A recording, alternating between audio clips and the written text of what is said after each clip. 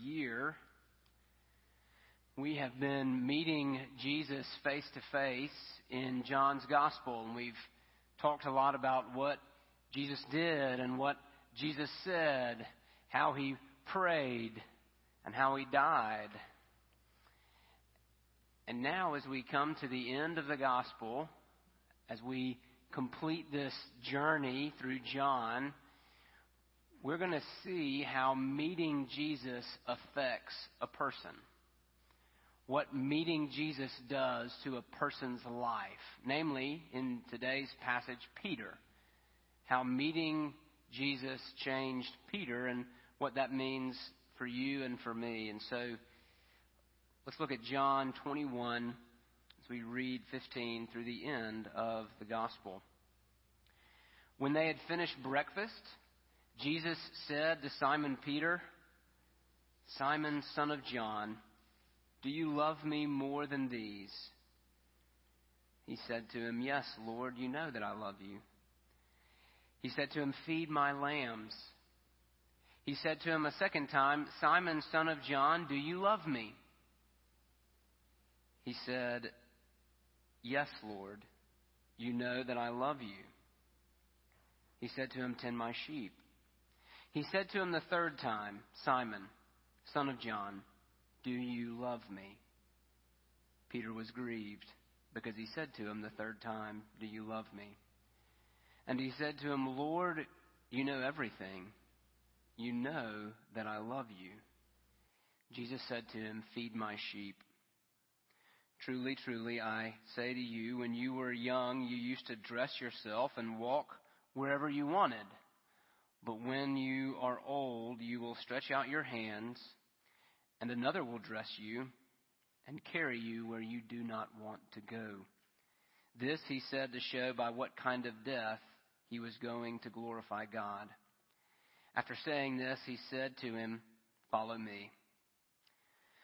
Peter turned and saw the disciple whom Jesus loved following them, the one who had been reclining at table close to Jesus and had said, "Lord, who is it that's going to betray you?" That's the writer of this gospel, John the Apostle. When Peter saw him, that is, John, he said to Jesus, "Lord, what about him? What about this man?" Jesus said to him, "If it's my will that he remain until I come, what is that to you? You follow me." So the saying spread abroad among the brothers that this disciple was not to die. But Jesus didn't say to him that he wasn't to die, but, "If it is my will that he remain until I come, what is that to you?" This is the disciple who is bearing witness about these things and who has written these things, and we know that his testimony is true. Now there are also many other things that Jesus did. Were every one of them to be written, I suppose that the world itself could not contain the books that would be written. Let's pray together. Lord, we thank you for all that you have said to us through John's Gospel. And we thank you ahead of time for all that you are going to say to us this morning, all that you already have said to us this morning through John's Gospel, so that even if we weren't here for most of this sermon series, we're here today and we've heard from your word. And now, Lord, we pray that you would bless our reading and our hearing and the preaching, that it would be effective. God, would you bring the truth off the page and would you apply it to our hearts so that we would be forever changed, just like Peter. We pray it in Jesus' name. Amen. Just to give you a little bit of context for where this comes in the story, this is the third time that Jesus appears to his disciples after he rises from the dead. And so if you remember, if you were here last week, Jesus had told his disciples to go to Galilee. And so they went, and they're fishing through the night one night, and Jesus appears to them, and he gives them a miraculous catch of fish because they had caught nothing on their own. And then he invites them to the shore, and they have a meal together. And so this episode happens just after they've finished breakfast. Jesus and the disciples have been eating. And then Jesus looks at Peter and he says something, and he asks him something that is very penetrating.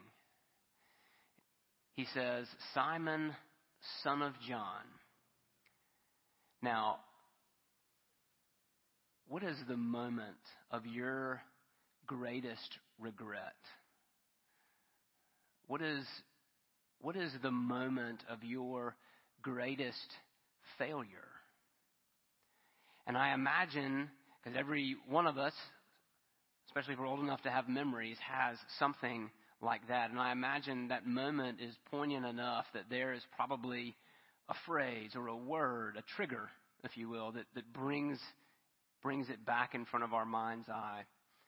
And so what we're going to see today is that Jesus takes sin-sick sinners, restores them to God, and gives them a new hope, a new start. That's what he does with Peter. And so Jesus looks at Peter and he says, "Simon, son of John." And that doesn't seem like a very big deal unless you realize that the very first time that Jesus met Peter, that's what he called him. He said, "You are Simon, son of John. I will call you Peter," which means rock. And so it's as if Jesus is triggering all the memories of the past 3 years. Jesus, in some ways, is saying, "Peter, it's time to start over. Let's go back to the beginning." And if you know the life of Peter, you know how important that is for Peter. You see, Peter was a proud man. And Jesus asked him here on the beach, he says, "Simon, son of John, do you love me more than these?" These what? Do you love me more than these fish? Do you love me more than your previous occupation as a fisherman? That's not what Jesus is asking. Jesus is asking Peter, "Peter, do you love me more than these other disciples love me?" Which seems like an odd question, except that Peter at one point really thought that he did. If you go back to the night of the Last Supper, Jesus and his disciples have finished up their dinner together, and Jesus begins to tell them what's about to happen. And we know, if you read in Matthew chapter 26, Jesus gets very graphic, very specific, and he says, "All of you will fall away. The religious authorities are coming for me. They're going to arrest me, and all of you are going to scatter. All of you will fall away." And do you know what Peter said? "Not me." He says, "Jesus, even if all of them leave, even if all of them fall away, not me. I won't leave you." In a sense, Peter is saying, "Jesus, my love is stronger than their love. My devotion to you is stronger than theirs. They may fail. I won't fail." You see, Peter thought he loved Jesus more than they did. Of course, we know that there's no way Peter could have even known that. He couldn't have seen into their hearts. Coaching soccer this past spring, we had a really good team, and that had nothing to do with the coach and everything to do with the want to of the players on our team. But we kind of started a nasty habit. Our players, and these are all children under 8. Our players would show up to the game, and we didn't lose a game. We tied once, just kind of like losing. But we won every other game. And so towards the middle point, the end of the season, the players would start showing up, and they would look at the other team warming up and be like, "Oh yeah, we're going to beat them." And you would have to coach them. You have to tell them, "Hey, listen, until the clock hits 0, you don't know who's going to win this game." Yesterday at the work day, heard one of the young men who will remain nameless adamantly saying that Alabama was going to win the Iron Bowl. And most of us have lived through enough Iron Bowls to know that there are no guarantees.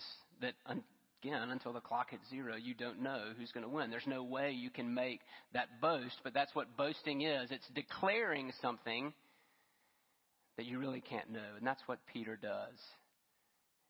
He adamantly tells Jesus, I won't fall away. Not me. My love is stronger. My love is better. And then Jesus is arrested, and he's taken into the high court of the Jewish council, and Peter is just outside warming himself by the fire. And there is Peter. There's this rock, and he's reduced to rubble by a servant girl. Hey, aren't you with Jesus? No, not me. And then later on, are you sure? I'm pretty sure I saw you with him. I'm telling you, it's not me. Yeah, your accent gives you away. You're with Jesus. Dang it, I'm telling you, not me. And as soon as Peter says that, the rooster crows. And Peter remembers what Jesus had told him in Matthew 26. Peter, even you, before the rooster crows, you will deny me not once, not twice, but 3 times.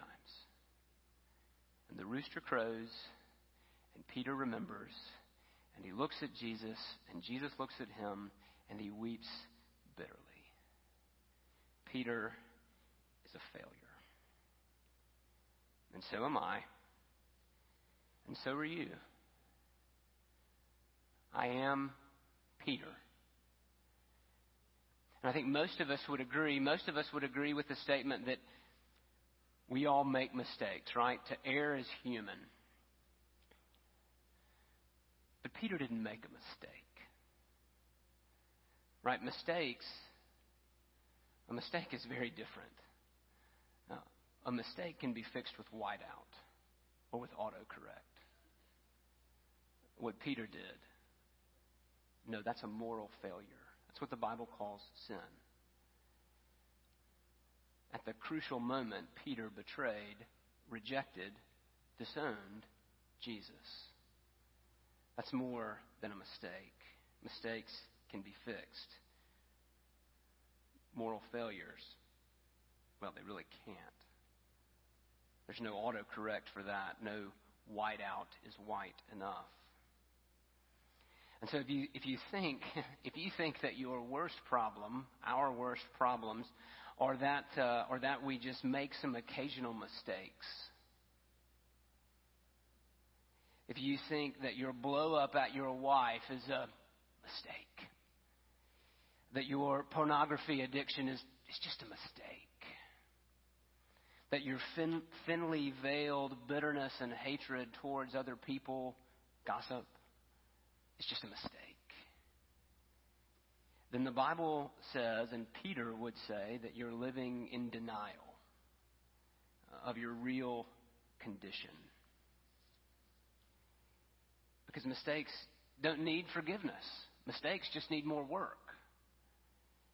And mistakes just need to be prettied up. Mistakes just need to be fixed. But what about the things that you can't quit? What about the things that you can't seem to fix? Jesus asked Peter in front of all of these disciples, in front of these other men, do you love me more than these? Peter had boasted in front of all of them. And so he now has to own it in front of all of them. And he has to be restored in front of all of them. And 3 times Jesus asked the same question. There's different verbs for the word love there, and some scholars think there's significance. Some don't, most don't. But when Jesus asked Peter for the 3rd time in verse 17, when he says, Simon, son of John, do you love me? Peter is grieved. Why?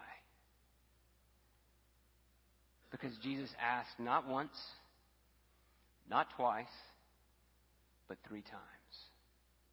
Peter remembers how many times he had disowned the Lord. And now, 3 times, he gets to confess his ownership again. Jesus is giving Peter the opportunity to undo his denial. And you notice, too, that when Peter answers Jesus' question, he doesn't say, well, of course, Lord, you know that I love you more than the rest of them do. No, Peter knows better now. And he doesn't say, Lord, I did my best. Lord, I said I'm sorry. No, the only thing that Peter has to appeal to is the all-knowing love of Jesus. Lord, you know all things, and you know I got nothing left. You know that there's nothing else for me to stand on. You know that I love you. Isaac Watts captures this beautifully in his hymn, I Boast No More. No more, my God, I boast no more. Of all the duties I have done, I quit the hopes I held before to trust the merits of thy Son. Now for the loss I bear his name. What was my gain I count my loss. My former pride I call my shame, and nail my glory to his cross. What is your boast? What is your glory? For Peter, it was his ambition, his rock-solid devotion that was never going to waver until it did, until it crumbled. And he did the one thing that he swore he would not do. And the beauty of the gospel is not that Jesus comes to Peter and says, all right, grab those bootstraps and do it better next time. The beauty of the gospel that is Jesus comes to Peter and he takes him back and he restores him. And we know that he restores him because of what he tells him next. 3 is the magic number for this passage. 3 times Jesus asks, do you love me? 3 times Jesus says, yes, Lord, you know that I love you. And then 3 times Jesus responds with a mission. Feed my lambs, tend my sheep, feed my sheep. Again, probably not a big difference in the difference in the words used there. You could say that ministry is for the young and immature lambs as well as for the older sheep. Both need to be fed, though some in different ways. But the really important thing is that Jesus is telling Peter, you're still mine, and I've got a place for you. I've got a mission for you. I'm restoring you to send you back out. And so in Peter, we see a sinner restored from his fall, and we see a sinner sent out after his fall. And that's the way ministry has to happen. And not just for the professional ministers or for the professional elders. I mean, just think about this. When you hire someone for a position, or if you're going to build a group or an organization, what do you look for? Moral failure? People who make empty promises? Are those the kinds of people you would like to build a world-changing organization on? Of course not. And yet, who does Jesus start the church with? Peter. A moral failure who made promises that he couldn't keep, who bragged about how great he was in front of his other friends, who really, by the way, weren't that much better than him. And then at the beginning of the church, look, if you want another evidence or another testimony that the Bible is true in what it says, and that the message of the Bible is gospel, is gracious forgiveness of sinners, think about if you were going to write your story, how would you tell it? I mean, surely you would put some of the bad parts in there, but you would really want to throw some spotlight on the good stuff, your successes, and what you did well. What did the disciples look like when you go through the Gospels? Scaredy cats. Timid. Proud.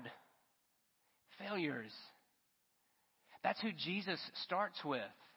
That's who Jesus continues with.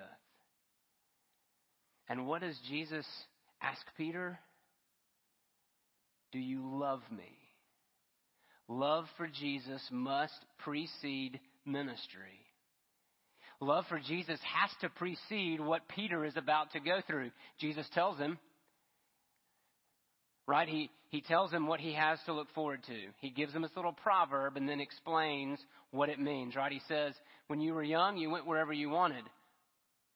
But when you're old, your hands will be stretched out, you'll be dressed, and someone's going to lead you where you don't want to go. Peter is going to glorify God by dying on the cross like Jesus. If Peter is going to endure that, the one thing he must have, even as Neil said in our time of confession, the one thing Peter must have and the one thing you and I must have is love for Jesus.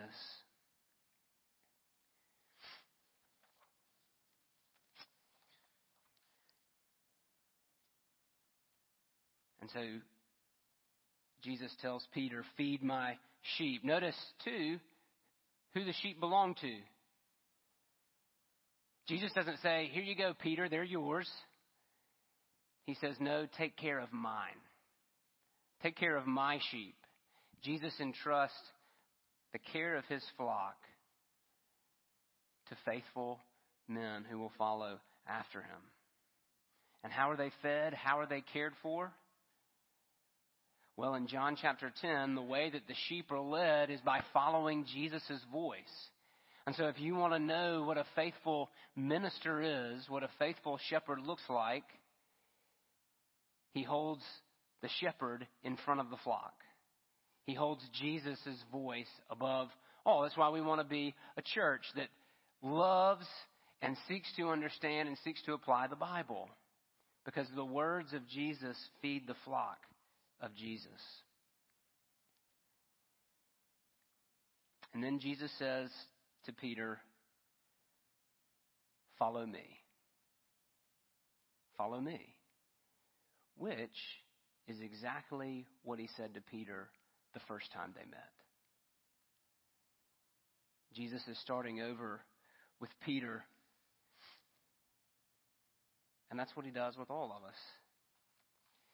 Over in Hebrews chapter 12, the writer to the Hebrews says this, therefore, since we are surrounded by so great a cloud of witnesses, since we have so many people who have gone on before us, let us also lay aside every weight and sin which clings so closely, and let us run with endurance the race set before us. Jesus restores broken sinners, and then he says, follow me.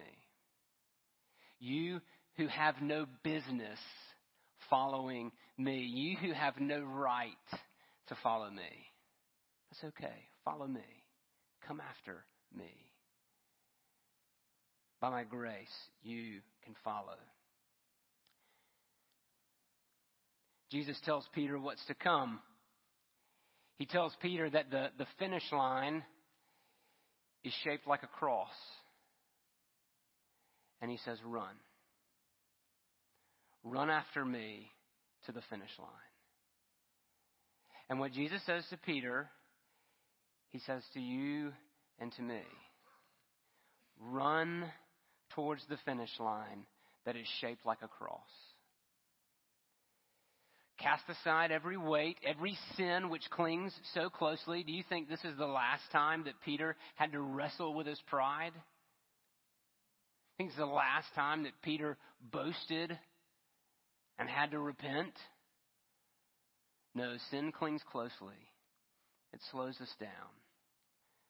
But we are in a marathon, not a sprint. We are in a marathon towards the finish line that is shaped like a cross. And we follow Jesus. And even in this passage, right, Peter has to be reminded of what is most important. Because as Jesus and Peter are walking along and as they're talking about these things, Peter turns and he sees his good friend John. I don't think John and Peter were rivals. I think they were friends. They'd known each other for a long time. They had a close relationship. And so maybe it was out of concern that Peter asked. Maybe it was out of too much love of comparison. But Peter looks at John and he says, what about him? What's he going to do? You told me that I'm going to go to the cross. Is he going to have to go to the cross too? And what does Jesus say? It's none of your business. What's it to you? You follow me. What's it to you if I give John a long life and he has an opportunity to write a written account of me before he finally dies in exile under arrest? What's it to you? You follow me. You run with me. Don't worry about John. It's common to tell your children, don't you worry about your brother. Right? Usually in our house it revolves around cleanup time. Right? Guys, I need you to clean up the playroom before we can go get ready for bed. And of course, all I really want to happen is like, let's just get ready for bed, please. Go clean up the playroom. Let's clean up. And inevitably, someone says, so-and-so's not cleaning up. Right? We live in a culture that thrives on comparison. Who am I better than? Who am I worse than? Who am I doing a better job at obedience than? And we need to hear Jesus tell Peter and tell us, you follow me. Because I know that when I'm paying more attention to someone else's run than I am to my own, I'm actually not doing my job. Right? When I'm paying more attention to someone else's obedience, someone else's faithfulness, than I am to my own, then I am neglecting. I can guarantee you that when I walk into the playroom, the one who is shouting about the other not cleaning up ain't cleaning up. Right? Jesus says, let me worry about John. You follow me. Let's go back to the question that Peter asked Jesus. Because at the end of the day today, and at the end of your life, the foundational question that you must answer and that I must answer is, do you love Jesus?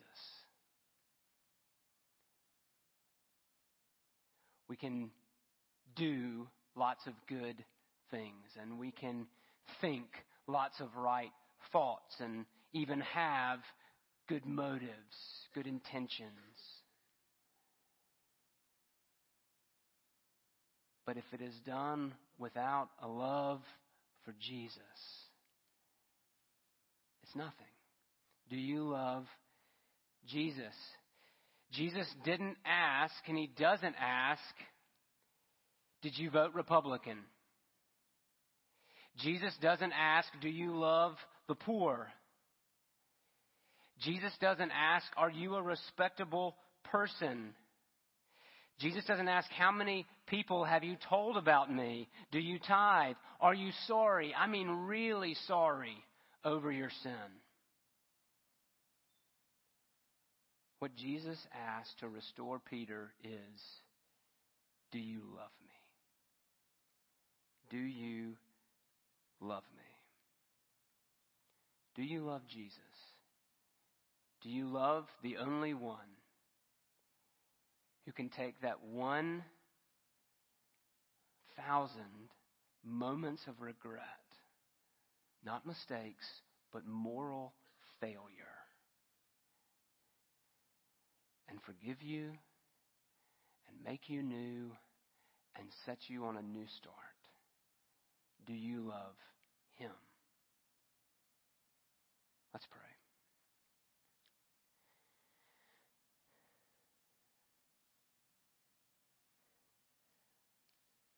Lord, the words of our prayer as we finish the Gospel of John, as we have come face to face with Jesus so much, and now as we stand once again before him and we see Peter restored and transformed, Lord, our prayer is that the same would happen to us.